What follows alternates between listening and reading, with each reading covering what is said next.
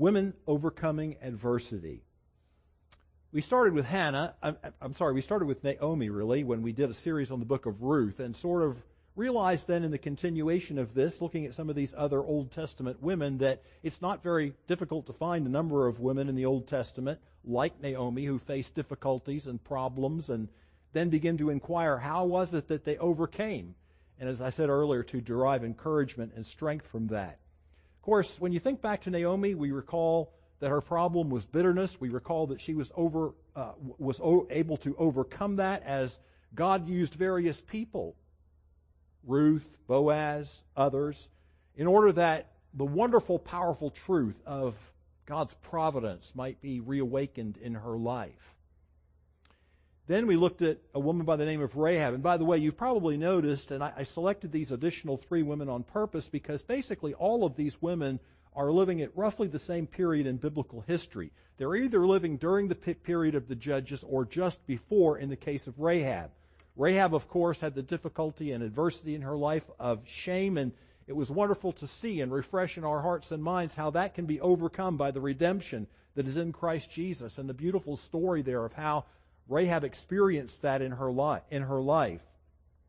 Last week we took a look at Deborah and saw that she faced the adversity, the trial, the difficulty of lagging leadership. And it is still a problem, I think, that's with us today. But she overcame that by rising to the challenge that God put before her and by honoring biblical principle wherever she could in the role that God gave her. And she was able to be successful for the Lord in overcoming that problem and that adversity. We're going to finish tonight, this 7-week stretch, with looking at Hannah. And the message tonight is entitled, Hannah Overcoming Barrenness. Barrenness. Think about that subject in the Bible. It might not be one that really you would take time to ponder, except as maybe you come across somebody who has that difficulty or that problem in their life. I once again have to give some disclaimer at the outset of the message. Sometimes these messages are tricky to preach because you never quite know when someone in your audience is feeling something in this particular venue of topic that you wouldn't have any way to really know. I desire to treat this tonight with all compassion and tenderness and to encourage people here tonight, because in Hannah we can see an overcomer. And when I say an overcomer, I'm not just talking about the fact that the story has a happy ending. I'm talking about the fact that Hannah was successful in being able to overcome this trial in her life. And in addition to that, we thank God that the story has a happy ending. But when you look at this subject in the Bible, you're talking about a subject that was one that brought to a woman deep personal sorrow. And in the culture and times of the Bible, it would also bring a certain degree of shame and reproach along with it. So let's do a little analysis. This is just to furnish what hopefully is some helpful background, and as we look at the message tonight and consider this particular subject, so that we've got everything we need to really plug in to the story of Hannah and see what happens. But did you ever stop to think about the fact, and this is obviously by divine intent, and I can't explain all of that, but barrenness is something of a motif in the Old Testament. It's something of a theme that runs along in the Old Testament, and particularly in the lives of prominent Old Testament women. Did you ever think about that? If I've counted correctly, you'll find 7 cases of this in the Bible. 6 cases are in the Old Testament. And when I talk about prominent women, let me rehearse the list for you ever so quickly. 3 of the 6 that we find in the Old Testament are actually the wives of the patriarchs. So we think about Sarah, who at first experienced barrenness in her life. We think of Isaac's wife, Rebekah. She experienced this very same problem. Rachel, who was one of the 2 wives of Jacob, also experienced this problem. Then we move forward a little bit in time, and we are in the period of the Judges, and we come across a woman. We don't know her name. We only know her husband's name. He was Manoah. But she became very well known to us as the mother of Samson. She originally experienced this problem as well. And then you have a story that is a little further on into the Old Testament, and usually it's developed in the book of Kings, but I love this story. I just don't have time to get into tonight. That's a temptation. Just have to avoid that temptation here tonight. But it is such a tremendous story about the Shunammite woman. in the time of Elisha. So there are 6 of them right there. Then you come over into the New Testament and you have the one example, you have Elizabeth. And she was, of course, the mother of John the Baptist. So that gives us a total of 7. Now here's another observation that you can make. It was, in this motif, as we consider it in the Bible and in the Old Testament in particular, it was often the precursor of some special blessing from God. And you can think about that. I think that readily comes to you, but here's the problem. It's easy for us to stand here in 2021 and look back at the history of the Bible and make an observation like that and say, with some degree of self-righteousness, I would think, well, those women should have realized. Well, how much better do you and I do? That's my question. I don't think we do a whole lot better. My hat's off to these women. This is a deep struggle that they bore, and many has been the time that I've gone into that closet. There's a special closet you go. I have it. And it has a little thing you pull like a gong. And when you pull that gong, there's a boot behind you and it kicks you in the seat of the pants. I should have known that. I should have done better than that. I should have realized that biblical truth, but we don't do that sometimes. Speaking of the shame and reproach that often was connected with this, I think it's really interesting how one writer puts this. Here's the quotation. Often these biblical women suffered deep shame as a consequence. Their barrenness attributed to some hidden wrong, sin, or flaw. And we can certainly see this in the case of Rachel when Jacob comes out of the field one evening. Now, think about Jacob for a moment. I sort of pity him on this too. I don't know what he was supposed to do, but his wife looked at him and she says, this is how it says in the King James Version, "Give me children or I die."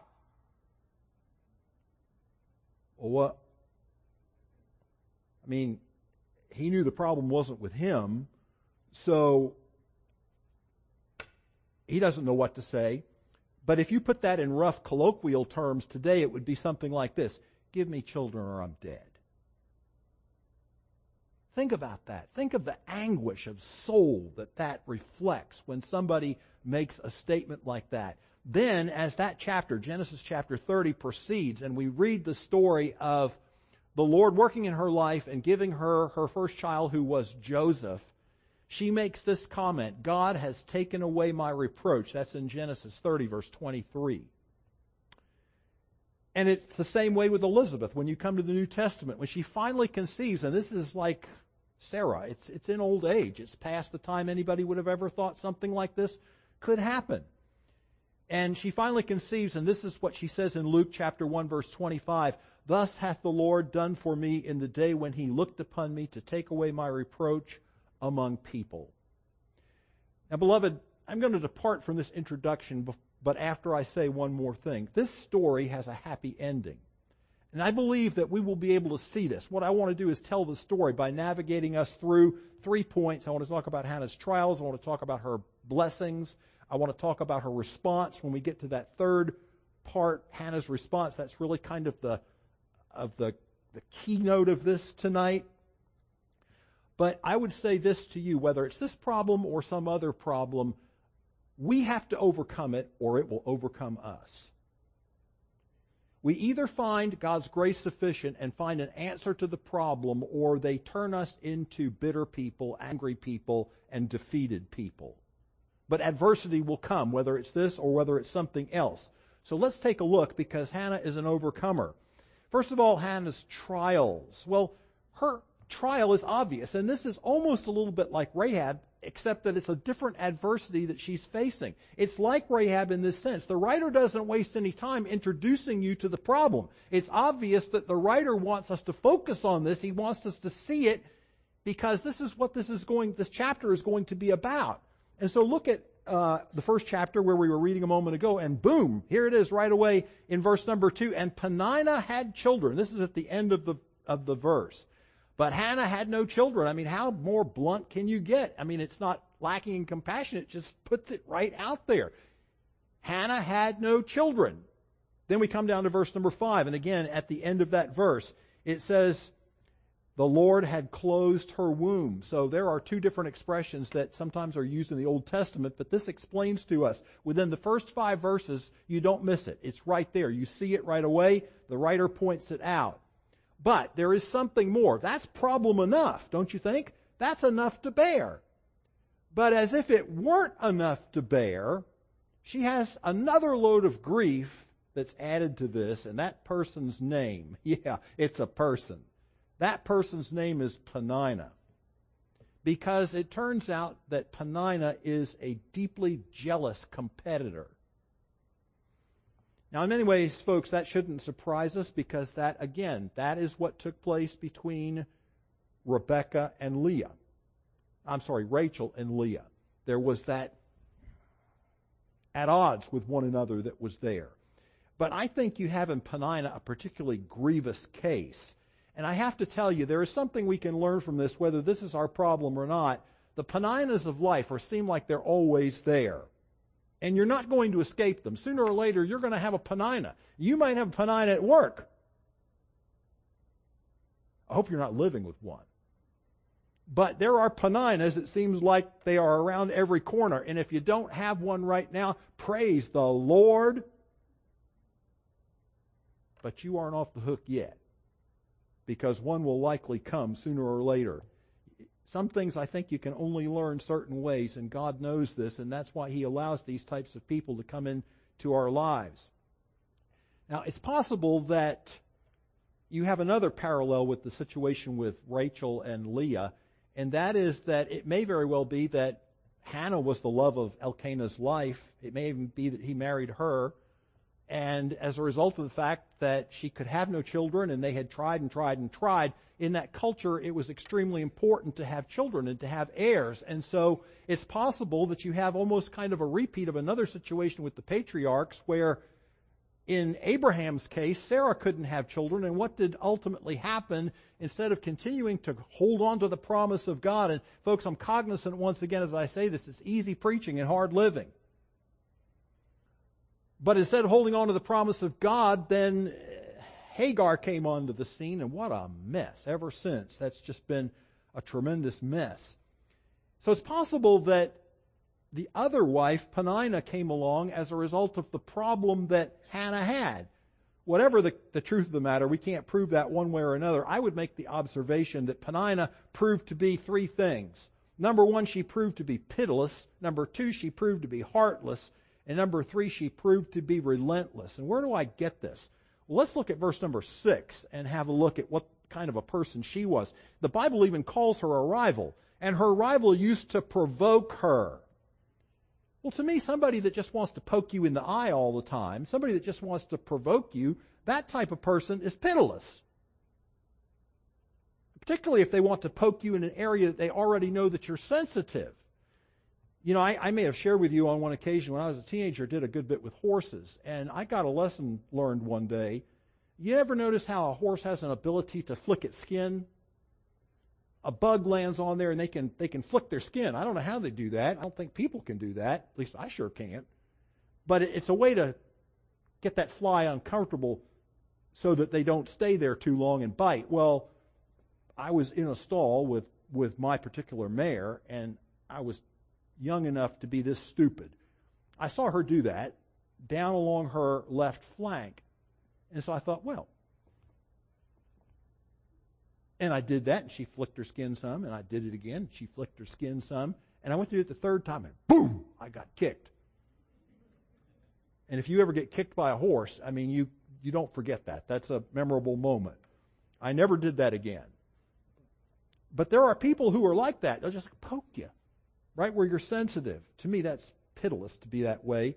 But I read on in the verse that she not only provoked her, but she provoked her grievously. So to me, this adds the heartless quality to it. And the relentless quality is also apparent because it says that she did this year after year. I mean, she just wouldn't go away.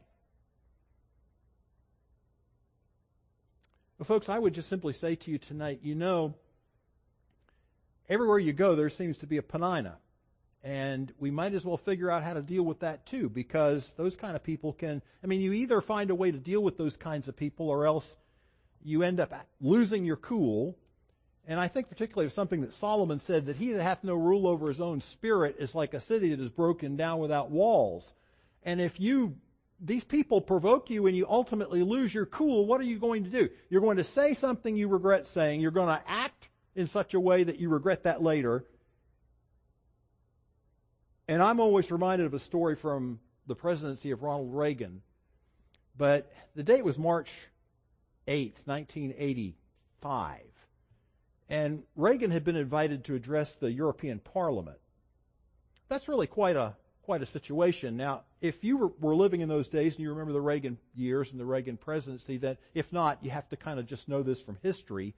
It just kind of shocks me sometimes when I realize that there are many people sitting there listening to you now. They weren't even born when Ronald Reagan was president. But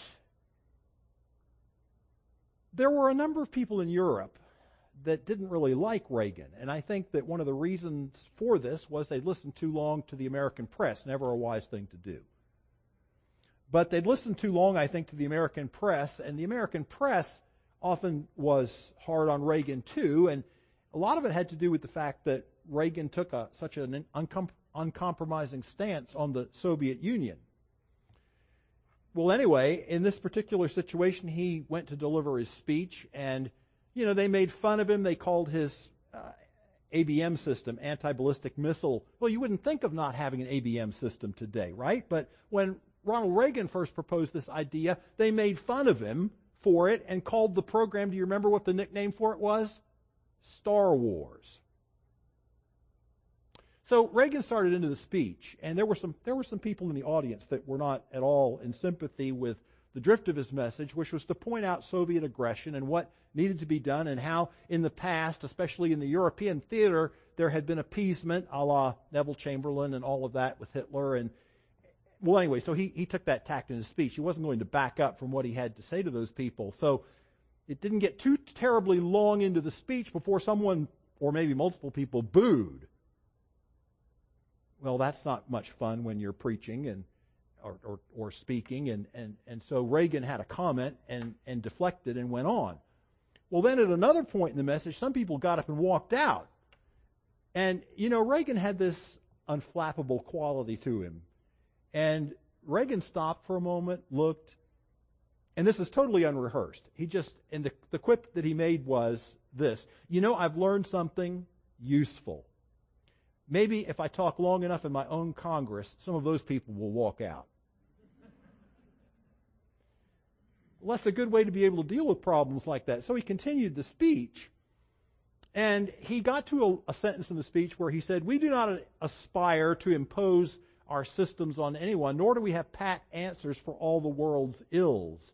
But our ideals of freedom and democracy," and at that moment, there were multiple people in the audience who started yelling, "Nicaragua, Nicaragua!"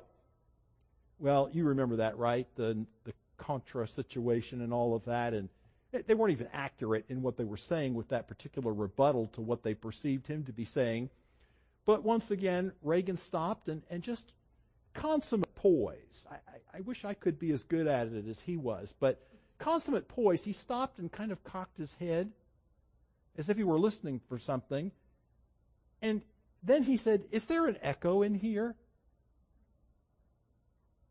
Well, it just totally disarmed the whole situation. I mean, what was tense for a few moments, all of a sudden the tension just went right out of it. In fact, a number of people in the audience started laughing because Reagan had just handled this thing so diplomatically and so well. Folks, that's a politician, I understand, but it takes a certain gift to do that. You and I have the grace of God, and that's what it really takes to be overcomers in situations like that, because the Peninnahs in life are there. One quick other observation: whether we're talking about Rachel and Leah or whether we're talking about Hannah and Peninnah, you can certainly make an observation here that God knew what he was doing in the garden when the pattern that he set was one man, one woman for life. Two usually are a problem, and so we'll leave it at that. Let's talk about Hannah's blessings, because here's the thing that I really am impressed. This story just blesses me when I think about this, because isn't it true that so often when you and I are in the midst of overwhelming trials, they tend to obscure the blessings that we have in life? And the first thing you know, I mean, the classic example from the last few weeks that we've looked at is Naomi. And not to at all minimize, I mean, she goes out and she has these horrendous experiences and trials, but she comes back, and when the people of the town come out and they say, "Is this Naomi?" And she says, "Don't even bother to call me that anymore. It meant pleasant. Call me Mara. It means bitter." She said, "I went out full and came back empty, and here's Ruth. This is the woman who said, 'Where you go, I will go.' I'm not leaving your side. I'm cleaving to you." And she has this incredible asset here, this incredible blessing given to her from God. I remind you, Orpah went back. Ruth didn't. But she says, "I went out at full and came back empty." It's like she can't see that even at that point, God had put this compensating fullness in her life, and she didn't understand it and she didn't see it.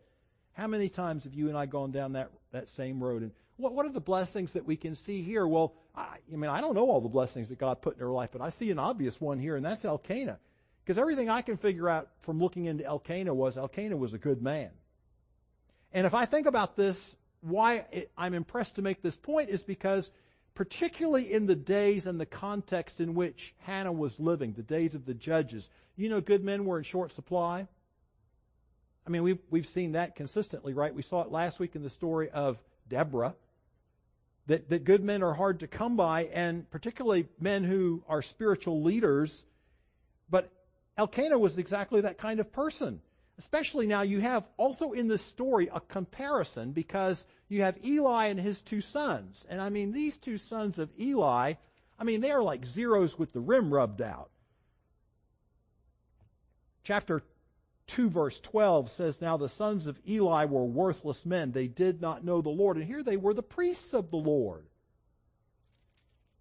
But Hannah's got a good man. And I see some qualities in this man that I'd like to point out just very quickly, if you don't mind.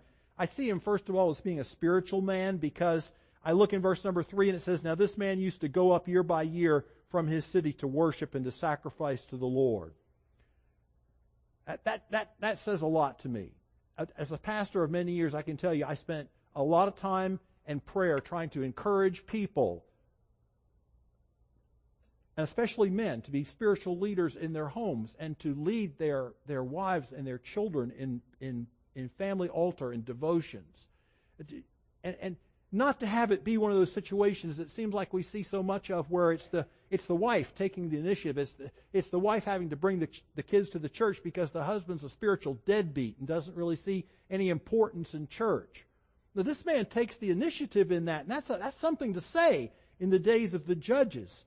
He was a spiritual man, and even when you get down to verse 23, which is part of what we didn't read, and Hannah has this plan. She says, "I'm not going up this year because I'm not going up until I wean this child, because we made a commitment. He belongs to the Lord." And Elkanah responds to her in, I think, a way that reveals something of his spirituality when he says, "Do what seems best to you." This is verse 23. "Wait until you have weaned him, only may the Lord establish his word." This is basically Elkanah saying, "I'm fine. The only thing we've got to be careful of is that we don't jeopardize God's plan and what He's promised to do in the life of this child. I just want God's word to be fulfilled." That to me is a really good example, particularly when I put it up against the backdrop of Eli and Hophni and Phinehas. I see this man to be a loving man. In fact, that statement is made. I think that means a lot to all of us, whether we're men or women. But it says in verse number 5, "But to Hannah he gave a double portion because he loved her." Now, but look, if that's not impressive enough, look at the next part. "He loved her, though the Lord had closed her womb." So what does that say to you? Well, what it says to me is he loved Hannah for Hannah. Not for her looks, not for what she could do or couldn't do, not for the positive qualities, not for the negative qualities. They're always, look, folks, every one of us has warts. There's no perfect marriage. There's no perfect husband. There's no perfect wife. We all have our blemishes. We all fail. We all at times lose our cool. And we bomb out on occasion. This man loved his wife. It didn't matter. And she loved her husband, I'm sure. It didn't matter. That's impressive to me. He's loving. He's caring. It says in tenderness, I think this reflects the fact that they would go up to that yearly feast, and I'm sure he knew that Peninnah was the devil on wheels. Gave her a hard time. And so he gave her a worthy portion. It translates to a double portion. He was trying to be an encouragement to her however he could. He had a certain care and concern, though I think he was really powerless to solve the problem. What was he supposed to do to Peninnah? Say, shut up? Well, he might have. It's not recorded.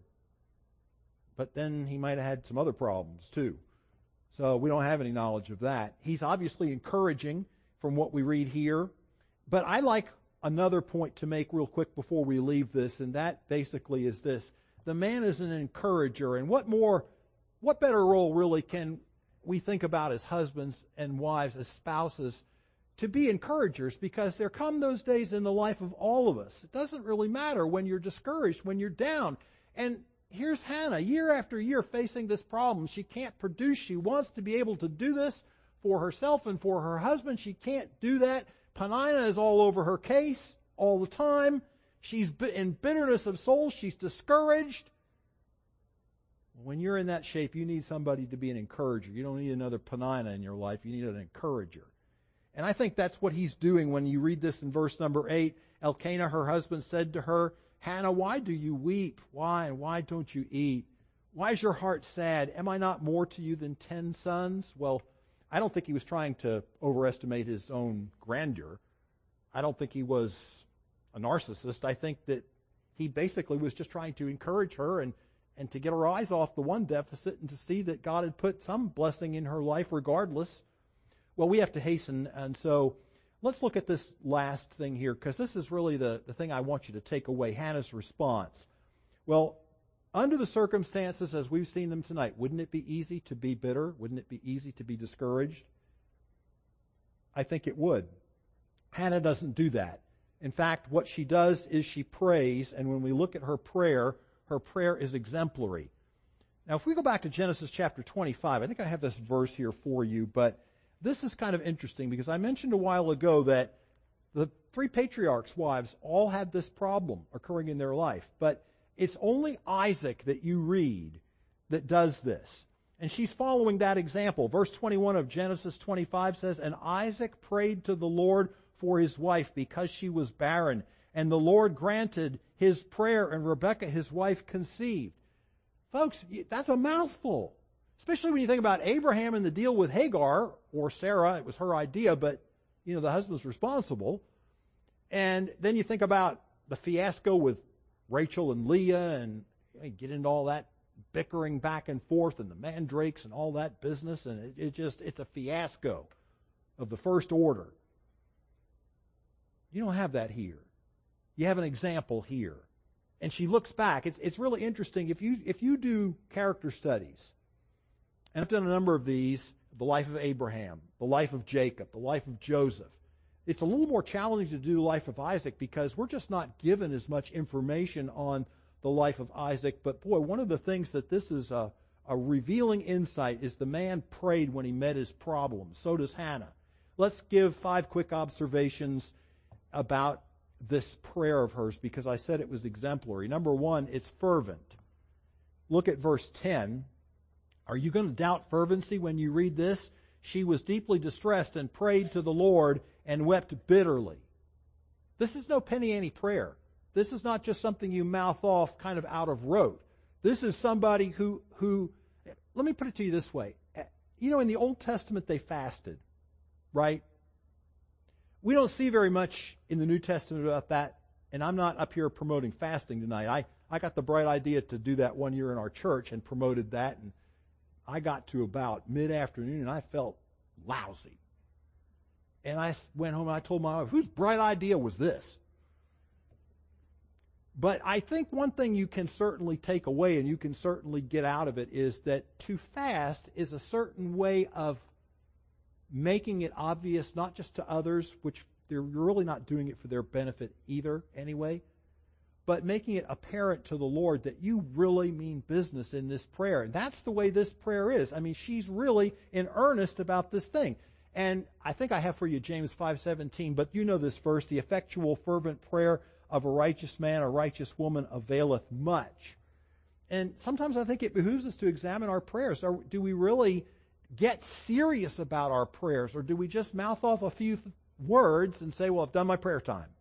Secondly, her prayer is unselfish. If you look at verse number 11, she vowed a vow and said, O Lord of hosts, if you will indeed look on the affliction of your servant and remember me and not forget your servant, but will give to your servant a son, then I will give him to the Lord all the days of his life, and no razor shall come upon his head. Well, that's the Nazirite type context, is what the reference to the razor is.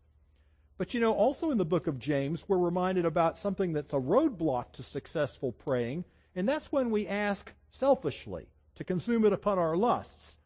James chapter 4 and verse number 3. You ask and you do not receive because you ask wrongly, to spend it on your passions. But there's none of that in this. And I tell you something, folks, I've seen this over the years.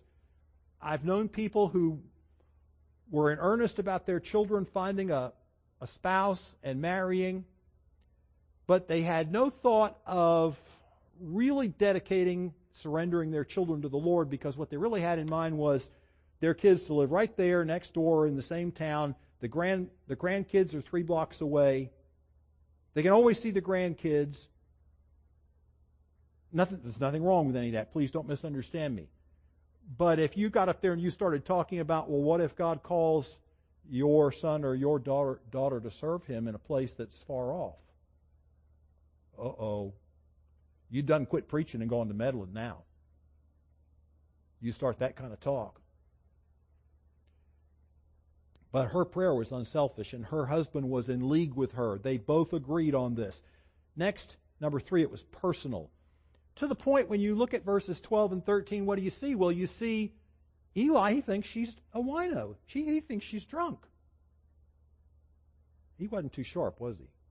Anyway, that's what he thought. And so when he goes to her, frankly, I find Eli something of an enigma, because when you read this interchange between these two, you find that he's not exactly reticent to rebuke her for what he thought was her overindulgence in alcohol. Well, how come he couldn't do that with his sons?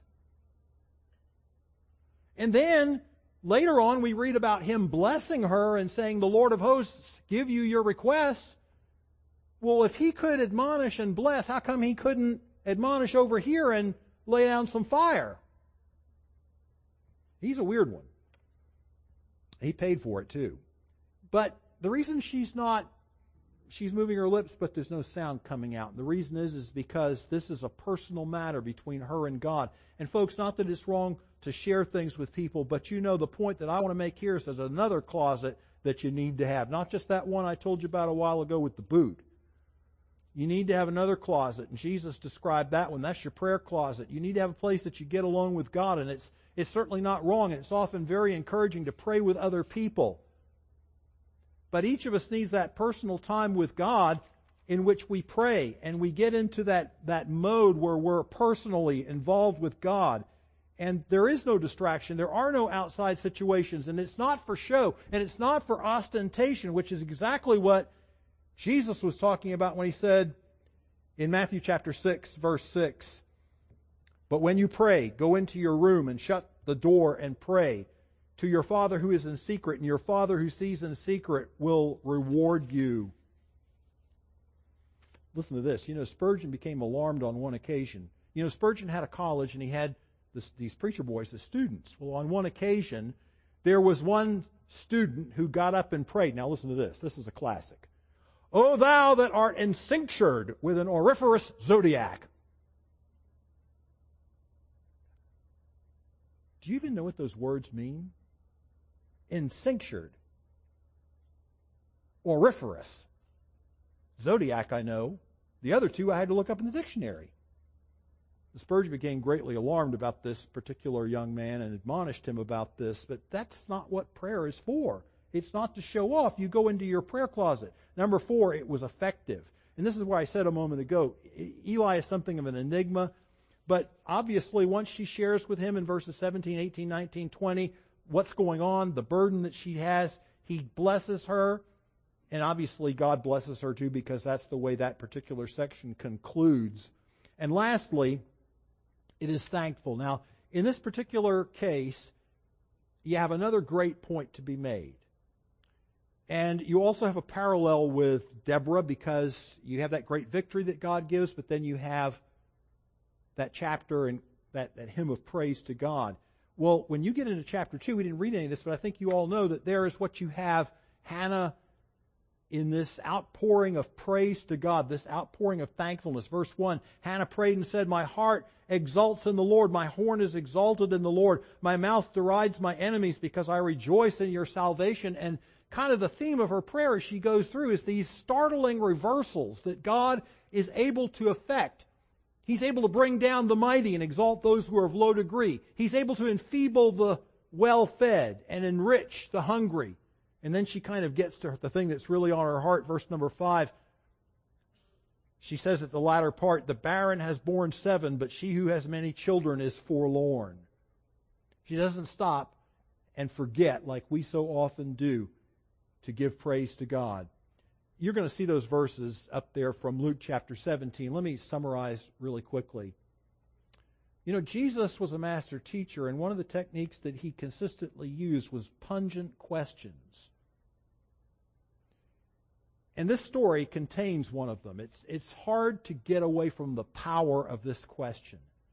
These 10 lepers who appeal to the Lord for forgiveness, he heals them. They all go on about their merry way and never think to say anything in terms of thanks or praise to God, except for one, and he's a Samaritan. And Jesus asks the question, were there not 10 cleansed? Where are the 9? And did you ever think how guilty you and I are of that consistently? I mean, we call in for a prayer request. It never dawns on us to call back and say, "God answered my prayer." Oh, it dawns sometimes. Don't I understand? But so often. I mean, it's so important to give praise to God. So what is my message tonight? Let me just bring this to a head.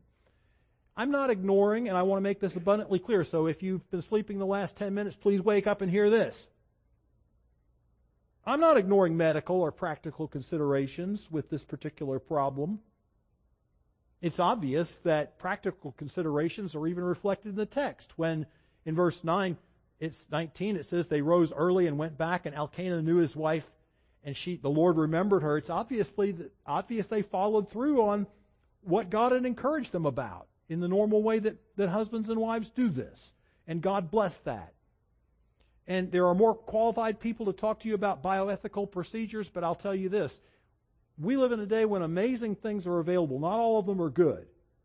But we live in a day like this, and within the boundaries of what's ethical and what's biblical, you have some amazing resources. But my message is this. What is inspiring in Hannah and what I'm pleading for tonight when adversity of whatever kind comes into our lives is a spiritual, godly, appropriate response to our problems, and making the observation tonight that prayer is a great but often overlooked resource. Prayer is the tool of real overcomers.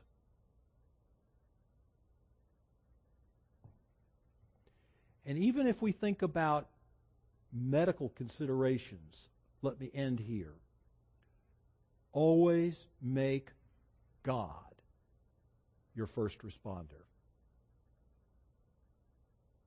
Father, we thank you tonight for the privilege of looking at yet another encouraging example of a heroine of the Old Testament, someone who faced adversity but overcame, the tremendous asset that prayer is in that respect, and thank you that at the same point the story had a happy ending. Sometimes we don't always get what we ask for, but prayer taps us into the resources that we need to overcome. May we take this away tonight. Those things that were from you, treasure them and store them in our hearts and lives. Anything that was not, may we soon forget. For Jesus' sake, amen. Perfect song to end with tonight. We can trust in God because He makes no mistakes, and rejoice in Him. Let's stand together and sing 680, Rejoice in the Lord.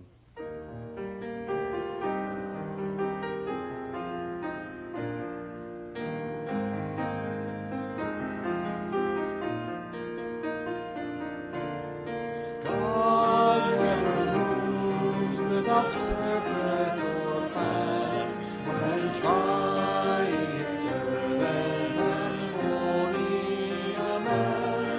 Give thanks to the Lord, though your trusting seems strong. In darkness He giveth us song. Rejoice in the Lord, He makes no mistake. We know at the end of each breath that I take, for when I am tried and glorified, I shall come forth as gold.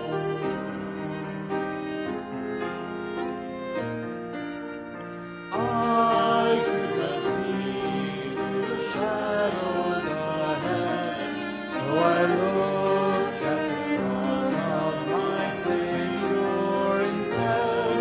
I bowed to the will of the Master that came, and His chains to spread away.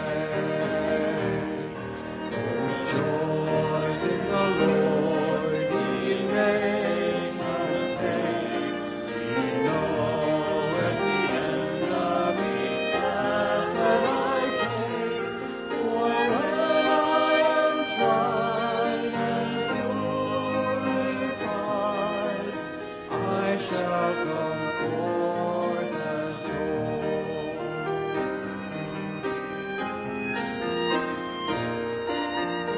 Now I can see testing comes from above. God's strength and His children encourages in love. My Father is best, and I trust in His care. Through plenty or through I will bear. Rejoice in the Lord, He makes no mistake. We know at the end of each path that I take, for when I am tried and glorified, I shall come forth as gold. Thank you. God bless you. Have a wonderful week, and we'll see you on Wednesday. You're dismissed.